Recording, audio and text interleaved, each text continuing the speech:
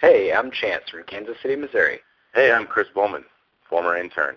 I'm Colin from Louisville. The Sound of Young America is produced independently and supported by listeners like you and me. You should support the show like I did. Just visit MaximumFun.org/donate. I'm Jesse Thorne, live on tape from my house in Los Angeles. It's the Sound of Young America from MaximumFun.org and PRI, Public Radio International.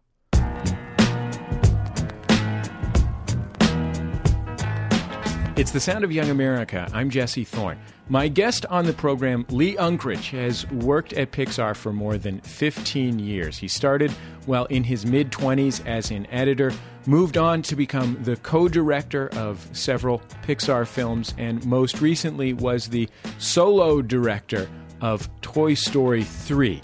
Toy Story 3 earned nearly $1 billion at the box office, making it the highest grossing. It's now over $1 billion, Lee Unkrich is indicating to me with an upraised finger. Either that or he's just really excited about a party going on somewhere that I'm not party to. It's earned over $1 billion at the box office, making it the highest grossing animated film of all time. And let's face it, that's a pretty good total for even any kind of movie. $1 billion. That's roughly $1 billion more than The Sound of Young America has ever grossed, for example. Lee Unkrich, welcome to The Sound of Young America. Thanks, Jesse. It's so great to be here. Finally, I'm excited to have you here. We were actually going to take our microphones out to the fancy hotel where they have you sit in a suite and do press interviews, and you specially requested to come to Sound of Young America World Headquarters. So absolutely, Jesse, I've been listening to your show for years, and I first got in touch with you because I'd been listening to you, and then all of a sudden one day you had a Pixar themed show. I think you had on somebody who had written a book about Pixar. Yeah, sure. And I got in touch with you, and I said, well, if you're so interested in Pixar, I can give you the real deal. And it took us a little while to work this out, but I'm here. And, of course, I had to be here in your house doing the interview. If I'm going to be on the Sound of Young America, I gotta go for the full Monty. I think a lot of people who have careers in animation spend their, are people who spent their childhoods drawing and designing characters and obsessing over Warner Brothers cartoons and, watching Dumbo over and over and all of these things. And I get the impression that your initial career trajectory was much more oriented towards traditional filmmaking. Did you ever think of yourself as possibly an animator or someone who would work in animation? No, I didn't at all. And even though I've been at Pixar for the last 16 years, there's still days that I completely feel like an interloper. Like I just don't belong, because I am the first person to direct a film at Pixar who's not an animator himself. And, I'm not part of this CalArts, posse that John Lasseter and Andrew Stanton and Brad Bird and Pete Docter are members of. I went to film school at USC. And I've always liked animation. I was a huge fan of John Lasseter's short films that he made before Toy Story. But no, I never at all saw this as being something in my future. I've always loved movies and wanted to make movies. And I find it completely bizarre to find myself sitting here talking to you about a feature-length animated film that I've just directed. You were working as an editor on a television show folks might remember called Silk Stockings, an erotic thriller television program. When you started working at Pixar, how did the opportunity come up, and like what led you to sign up with this company that at that point had basically generated some short films that had appeared in, Spike and Mike's Festival of Animation? Well, thank you for bringing up my sordid past, Jesse. People should look up your IMDb credits. The featured episode that you edited has a name that I don't even think I can say on public radio. I actually was fortunate enough to direct an episode of Silk Stockings as well, so I had kind of the full experience. My path to Pixar was really kind of weird and fortuitous, and I couldn't repeat it again if I tried. When I was going to film school at USC, I really ended up focusing on editing. I discovered that I was an editor at heart. It's what I was good at. It's what I was put on this earth to do. This was kind of in the early 90s. And they were making this new movie, Pixar, which was there to be their first, animated feature. And so I came up. Initially, it was a freelance gig. I was only supposed to be at Pixar for 4 to 6 weeks, and here I am, 16 years later. What did you have to learn about animation when you came into this group of people who were, by all accounts, very brilliant animators? I had to learn a ton because I had dabbled in animation a bit. I had done some stop motion claymation when I was in film school, but I didn't know. I knew nothing about animation. Everything that I've learned has been completely through osmosis and through the experience of being alongside some of these brilliant people. I mean, I've been fortunate enough to sit by John Lasseter's side literally through 3 full films worth of directing animators, and I've worked with Pete Docter and I've worked with Andrew Stanton, so that has been my animation school. And yet I still continue to have a lot to learn. When I came into Toy Story 3, I was prepared to make the film in a lot of ways. There were a lot of aspects of the movie that I was completely confident that I could handle, but I was also so completely intimidated by having to direct animators. I partnered really closely with my supervising animators on the movie, Mike Venturini and Bobby Podesta, and I was very clear with my animators up front. I said, look, I'm not one of you. I know how to make movies, but I don't know how to animate. I couldn't animate to save my life. But I do know about acting. I do know about performance, and we're going to get through this together, and it's going to be great. And in the case of Toy Story 3, my animators they're my actors. They're providing literally half of the performance. Tom Hanks and Tim Allen, Don Rickles, all those guys are doing a brilliant job creating the vocal performances for the characters, but that's really just kind of half of the performance. I then need to work with my animators to provide the physical performance for Woody and Buzz and the rest of the characters. And again, in my mind, they're actors. How is the sort of visual and storytelling language of animation different from live action? And in addition to that, what was it like as Pixar grew to, in some ways, create the language of 3D computer animation? That's an interesting question, because when I first came to Pixar, I studied a lot of animation to kind of learn what I could from it, especially when it came to editing. And what I found was that animation editing kind of wasn't very interesting. It didn't excite me at all, and I didn't feel like had anything to learn from it. But the more I dug into what John was doing, what the team was doing at Pixar, I realized that they were creating images and movies in a way that was much more like live action than any animation I'd seen. We basically create little virtual sets in the computer. We have cameras, we have lenses, and when we shoot scenes, we're making all the same choices that you would in live action. And we slowly evolved a system, and a lot of it was by my doing, because I was responsible for a lot of the staging and camera work, even on the first Toy Story, where we would shoot coverage just like you would in live action. We'd shoot the scene from lots of different angles, do all kinds of dynamic staging between the characters and the camera, and the ways that the camera would move, and the choice of lenses, and really just like all the same choices I would make as a live action director. And we would then bring all that raw footage into the cutting room and make choices and structure scenes again like live action. So when you ask about what's specific about animation, I don't even know how to answer that, because I honestly don't wear a different hat. When I'm making the films at Pixar, I'm wearing the same hat that I wore back when I was directing live action. I really think of them as one and the same. The only main difference is that in live action, obviously, you find yourself on a set having to coordinate a lot of different technicians and actors and people at the same time to achieve what you want to achieve. Whereas in our world, we have the luxury of being able to focus on just one element at a time and perfect that one element, and ultimately carefully and thoughtfully combine all the different aspects of lighting and editing and performance to create the movie that we really want to create.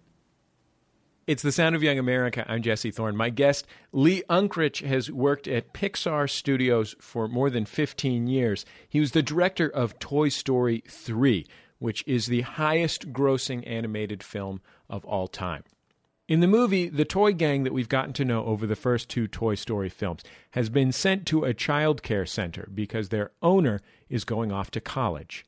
Here they are being introduced to their new environs by Lotsa Huggin' Bear, a tired-looking old blue teddy bear that runs the joint.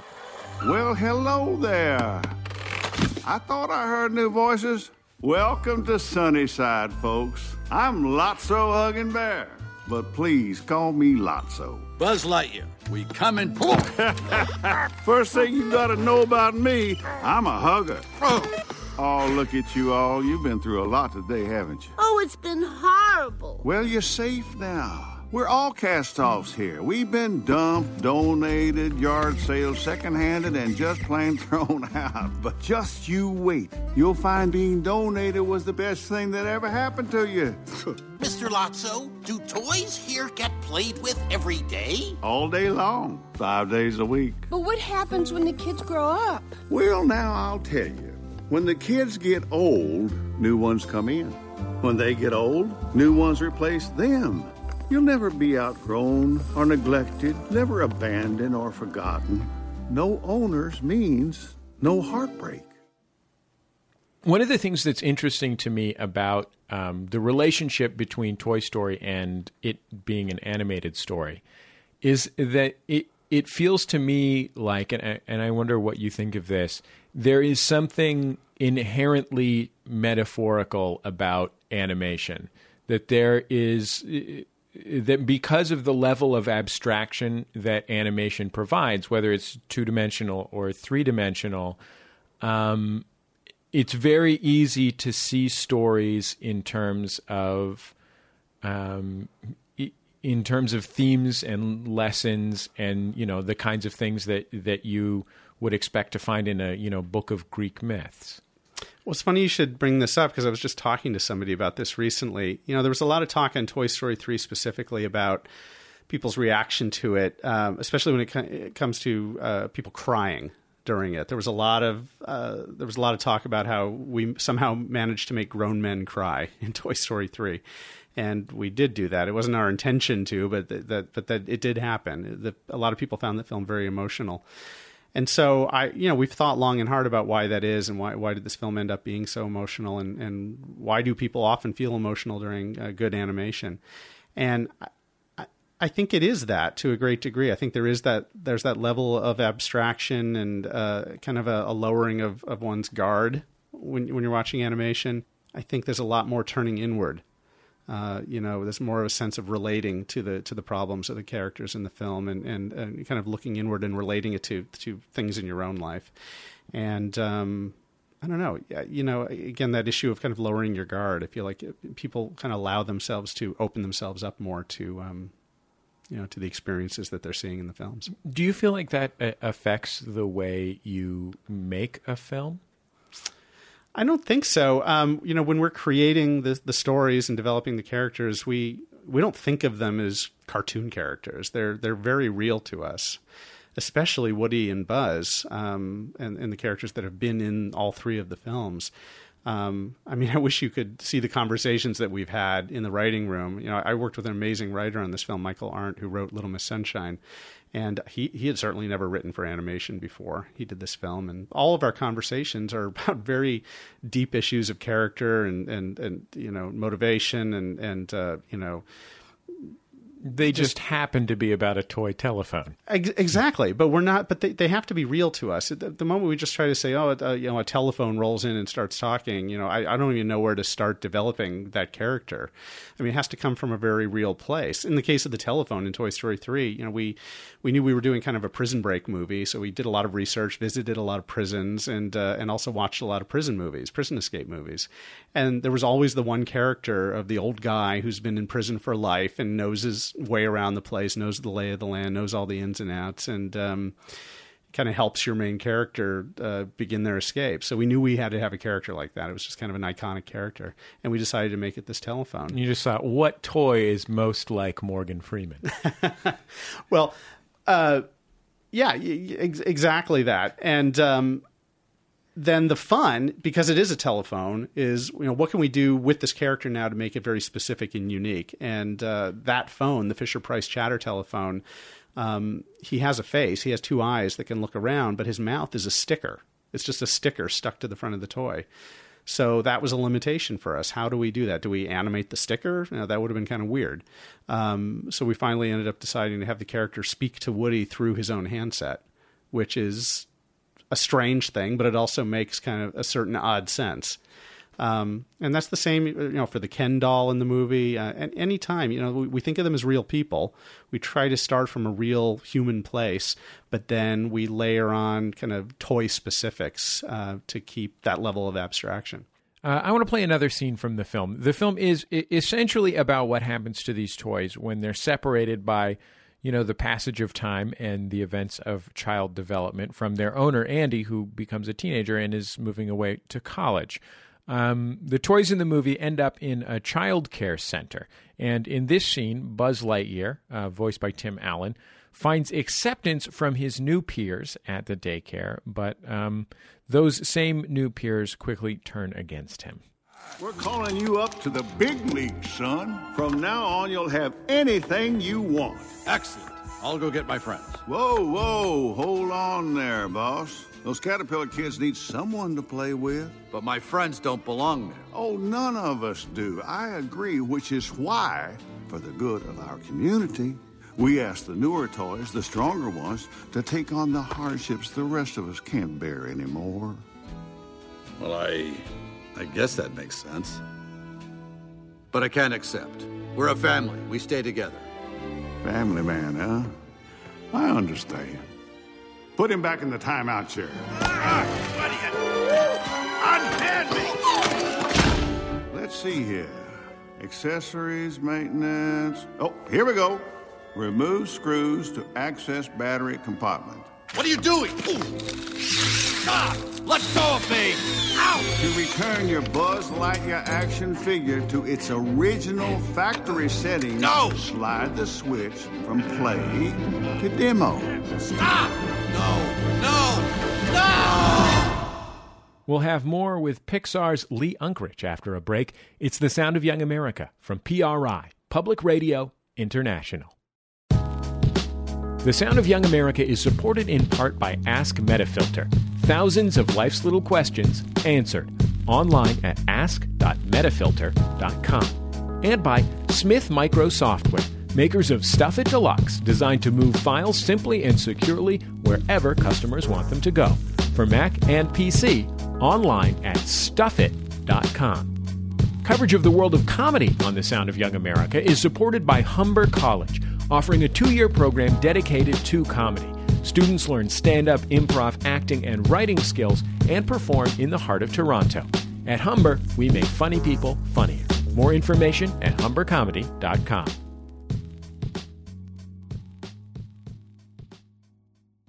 It's The Sound of Young America. I'm Jesse Thorne. My guest is the director Lee Unkrich. His latest film just out on video is Toy Story 3. There's a very, very different framework in this film than in the first two. It's these characters relating to a kid who's no longer a kid. And it's really, I think it's really, maybe even more than the first two films, a movie about Woody. And I wonder if you could tell me a little bit about how you think of and relate to Woody's story in this film. He sort of has this odd place that is that's almost like half child, half parent. Yeah, absolutely. And Woody is the main character, and he's always been the main character of all three films. We've always imagined that this is ultimately kind of Woody's story. It was tricky coming into this film because we kind of solved Woody's problems at the end of Toy Story 2 because we thought that was the end of our story at that point. Woody has seemingly made peace with the fact that Andy, his owner, is going to grow up someday. But he says, well, I'll enjoy the time that I have left, and I'll have you, Buzz Lightyear, by my side. And that left us in this interesting position because, Woody always thought he was going to be okay with Andy growing up, but he's really not. He's not at all. He's not at all ready to say goodbye to him. In fact, let's play one of those early scenes where what we will call the gang, which is to say the toys all together, try and decide what they're going to do about the reality of Andy moving out. Guys, hey, hold up. We need a staff meeting. Everyone, a staff meeting? Oh, not again. Oh, come on, Slim. Gather everyone up. We are gathered, Woody. Okay. First off, we all knew Operation Playtime was a long shot. More like a misfire. But we've always said this job isn't about getting played with. It's about being there for Andy. We know. But we can try again, right? I'm calling it, guys. We're closing up shop. What? Whoa. Andy's going to college any day now. That was our last shot. Oh. We're going into attic mode, folks. Keep your accessories with you at all times. Spare parts, batteries, anything you need for an orderly transition. Orderly? Don't you get it? We're done. Finished. Over the hill. Hey, now come on, guys. We all knew this day was coming. Yeah, but now it's here. Look, every toy goes through this. No one wants to see... Hey, Sarge, what are you doing? War's over, folks. Me and the boys are moving on. Moving on? You're going AWOL? We done our duty. Andy's grown up. Let's face it, when the trash bags come out, we Army guys are the first to go. Trash bags? Who said anything about trash bags? It has been an honor serving with you. Good luck, folks. And so we wrote these scenes at the beginning of the film where Woody is really just relentlessly defending Andy and how, Andy does care about us. He loves us. He cares about us. We need to do whatever it is he wants us to do. And the other toys are basically taking this attitude of, you're nuts. You're absolutely nuts. The kid is 17 years old. He is never going to play with us again. Those days are over, Woody. It's time to move on. And everybody's firing this at Woody. And Woody is just constantly coming back, defending Andy to the point where I think for the audience, Woody seems a little insane. It feels like he is broken a bit somehow, like he's not facing the reality of the situation. Woody's also such a caretaker. I mean, he's like a dad. Like he's completely dependent upon Andy, just as all the other toys are, but he's also trying to defend Andy in a way that he just can't because he's a toy. Right, and it's interesting that he is kind of caught between that struggle where he is very parental at times. He's parental when it comes to the other toys, but he also feels like he's like a child of Andy in a way and a parent of Andy simultaneously. So we knew that if we pulled this off correctly and told our story well, we'd be able to get to the end of the film and have a situation where Woody was completely vindicated. Everything that Woody says about Andy at the beginning of the movie is absolutely right. It doesn't seem like we could ever come to an end of the film where Andy would play with them one last time. And that just seems ridiculous. Yet he does. One of my favorite children's films, and in fact, just one of my favorite movies, is the sequel to Babe, Pig in the City. It was very controversial at the time. It's a very dark film, and there's this scene in Babe, Pig in the City where Babe is in this crazy fantasy city and running away from this dog that's trying to kill Babe, and the dog slips and falls off of like a pedestrian bridge and is hanging by his collar. And I, as a viewer, genuinely believed that death was a thing that totally could have happened to either one of them. which is, not the kind of thing you usually see in a kid's movie, right? And I can only imagine that given that you had these characters, they had gone on all these adventures in Toy Story 1 and 2, which were also just really wonderful movies. But death wasn't necessarily one of their concerns because toys sort of don't die. But there's a scene in Toy Story 3 where they have to face death. And I wonder when and how you decided that you were going to present that directly and like in a way where part of the reason you're presenting it isn't because we're off on a grand adventure, but it's because we have to face death. Right. Well, it's one of the really tricky things in animation is to have any real sense of stakes. I mean, you were talking about how it's odd to believe that something bad could actually happen to those characters in that film, and it's a tricky thing. I've talked to Brad Bird about it. He made some choices on The Incredibles early on to, have some characters really suffer consequences early in the film so that the audience would know, okay, we are in a world where even though this is animated, bad things can happen, people can get hurt, people can get killed. And you have to kind of be bold and do that and kind of establish the rules. Otherwise, in animation, we've all watched, Roadrunner and Wile E. Coyote where, you can have a 10-ton boulder fall on you and you just get kind of mushed and then you're okay. So in the case of Toy Story 3, this whole idea of life, like what does it mean to be alive, is a weird thing when you have this fantasy world of toys being alive. Like, where's the soul? Are the toys immortal? When did they become alive? I mean, there's all kinds of weird, sticky philosophical questions. I came up upon that when Mr. Potato Head put all his parts onto a tortilla and started walking around. Where is the soul? What the is of Mr. Potato Head live? I was thinking maybe his nose, but I don't know, honestly. Exactly, and believe me, we had probably hours of conversations about the is of Mr. Potato Head. At a certain point in developing the story, I came to the realization that I really wanted the toys to kind of face their greatest fear. Toys are all afraid of not being played with at a simple level, and certainly being outgrown by the children who own them is a greater fear. But ultimately, the greatest fear is to not exist anymore, just like our greatest fear is to not exist anymore. And I try to think, well, what would that be for a toy? It's not enough to get thrown away and molder in a landfill, for eternity. But I thought if the toys were in a situation where they were heading into an incinerator and really facing their destruction, there is no life after that. That would truly be the end. And, we had flirted with the fear of getting thrown away at the beginning of the movie, and I just thought it was important to take that kind of full tilt at the end. And I knew in my gut from the very beginning, once we had this idea, that I didn't want any comic relief in that moment. I didn't want Mr. Potato Head cracking a joke. I didn't want the toys kind of acting crazily and trying to get a laugh in any way. I wanted the moment to feel real. I always likened it to I've got 3 kids myself, and I'll sometimes find myself flying somewhere on vacation with them, and there's the part of me, there's the protective part of me that thinks, well, oh my God, what if something terrible happened in this plane? Something happened on this plane. And I think, well, what would I do?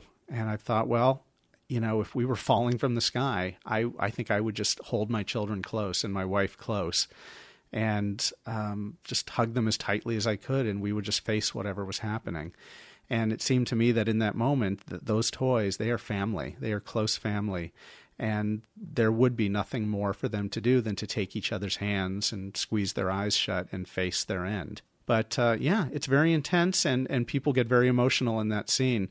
There was some concern about whether what we were doing was too intense for kids. Because even though we don't make our movies for children, we know that children are going to be a big part of our audience. So we talked about that a lot, and we didn't want to neuter the scene at all because we thought it was working really well and was very truthful and emotionally honest. So we test screened the movie for a lot of families, and we didn't get any feedback from people that they thought it was too much. They just thought it was good and real, and it sparked conversations with their kids. So we stuck with it, and we didn't change of frame. I mean, what is in the finished movie is exactly what we wanted to be in the film. And it's kind of interesting because I think that people get so emotional and they're so caught off guard in that moment, in that scene, that it opens them up and allows them to more freely feel emotion in some of the later scenes that are yet to come in the film. You know, when we get to the end of the film where Andy's giving away the toys to Bonnie, I think everyone feels just kind of opened up and ready to really experience the emotion in that scene. Was it hard for you to engage that theme so deeply personally? I mean, I know that, as Mr. Secular Humanist public radio host, my strategy for dealing with death is to never, ever, ever think about it. And just, think about it's sort of like the classic sort of think about baseball statistics, only it's for death instead of sex. So I wonder whether it was hard for you in a process that's so deeply engaged and takes so long to process that and be engaged with it for so long.